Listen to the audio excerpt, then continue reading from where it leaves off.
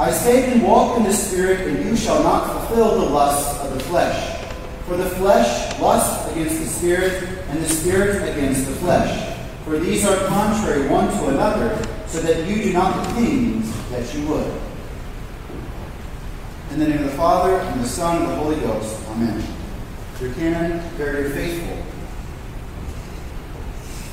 Unfortunately, we all have a daily experience of an interior struggle within us. Two different powers within us wanting us to grant their desire. But only one can be followed. We have regular experiences of this interior battle. For example, we hesitate to relieve the poor or our neighbor in need. We want to watch that movie or image, but we know that it is wrong because it is impure. We hesitate to say our prayers as we put it off till the end of the day. We hesitate to stand up for God's law, afraid of our reputation.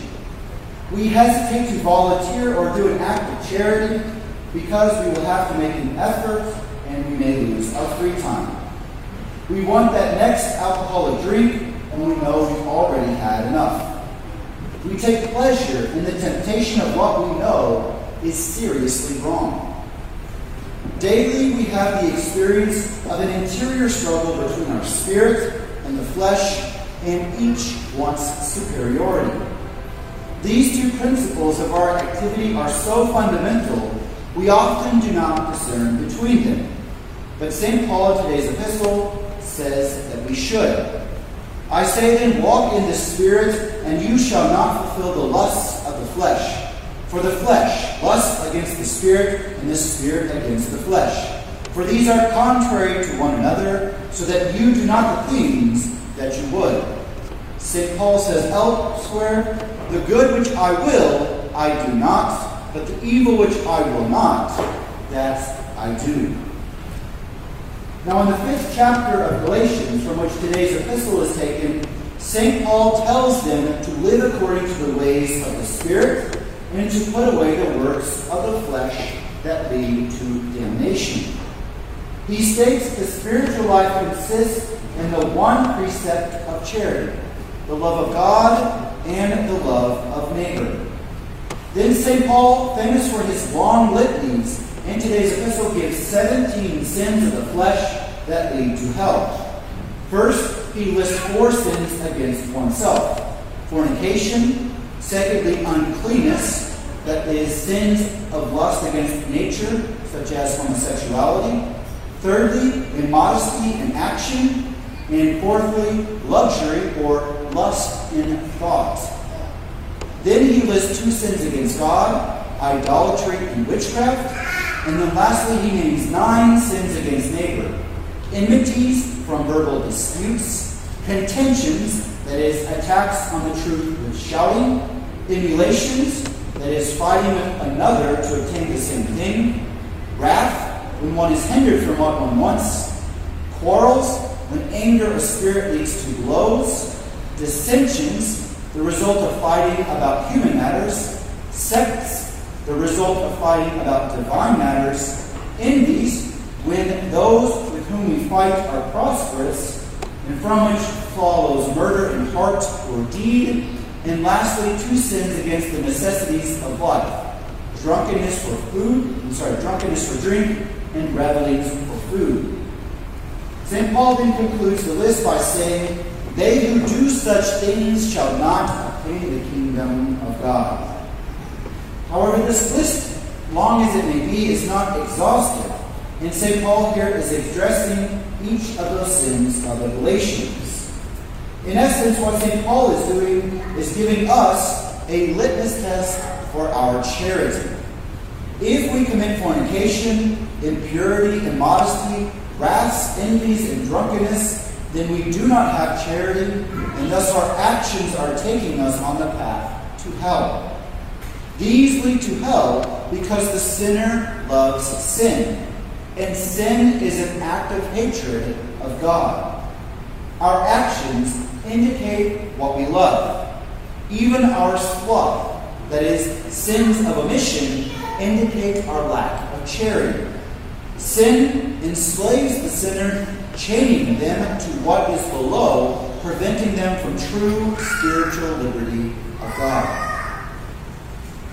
St. Paul is also famous for using symbolic vocabulary, and often his vocabulary is very unique and original.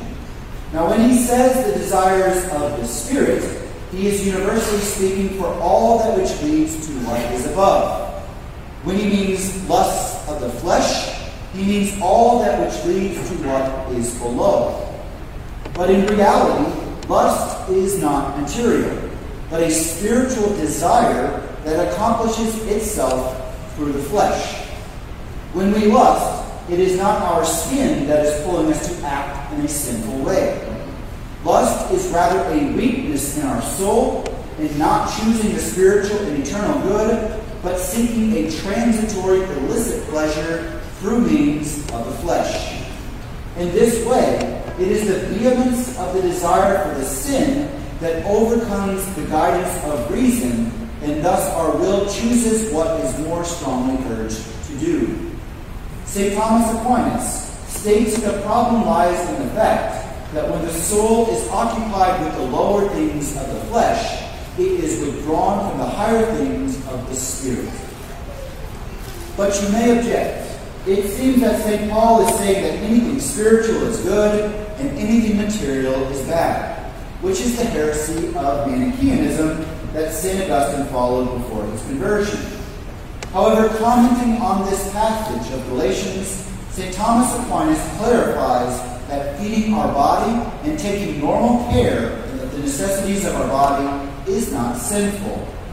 What is forbidden and sinful is that which is a superfluity or against that which is permitted for man to enjoy, such as too much drink or too much food, or enjoying the pleasures of marriage when one is not married.